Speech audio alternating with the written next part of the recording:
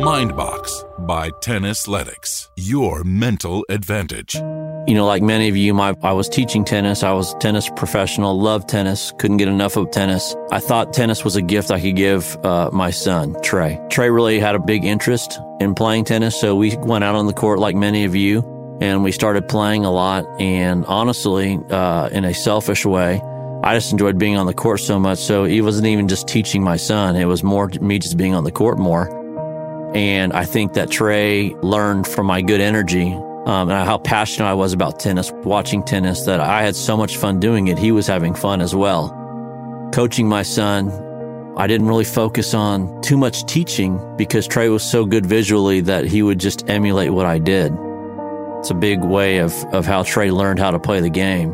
And I remember hearing people say things like, you don't want to coach your son. You don't want to coach your own child. Oh, it's a nightmare. And I remember laughing, thinking, God, that's crazy. That would never happen to Trey and I. Many of us with our children, you know, you're inseparable. They're young. They look up to you. And I just remember as the years went on, we were so passionate about tennis and we loved it so much that Trey got good really fast and he continued to climb.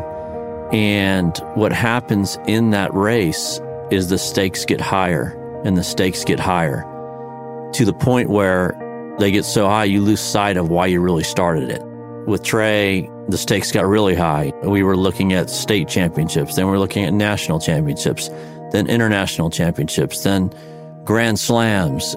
So the intensity on one end, it gets so high that you lose sight of the fun aspect a little bit. So that's an important piece. But on the other end, what the parent-child coach relationship does is when your child loses, you have a burning desire to get them better. There's a sense of urgency that others don't have. And so that sense of urgency, getting back on the court after a loss, working harder after a loss, getting back up after a loss, those types of things exist with a parent-child coaching relationship.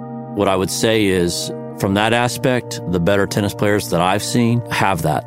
There's a driver behind it that has just a burning fire. What I would say is, in all honesty, Trey and I were very good until about the age of 15, and then it started to change. I would say that Trey started becoming his own individual, and I wouldn't say he bucked up because he always did what I asked him to do, but there was tension, and I certainly could have definitely handled myself better, but when it's your first time doing it, you just do your best. There's no manual.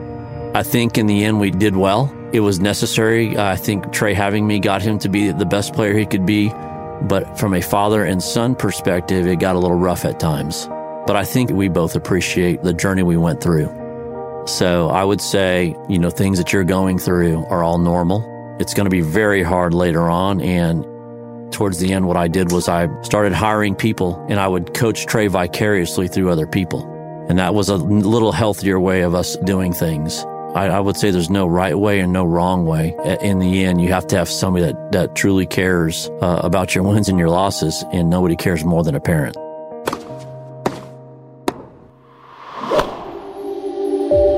Mindbox by Tennisletics, your mental advantage.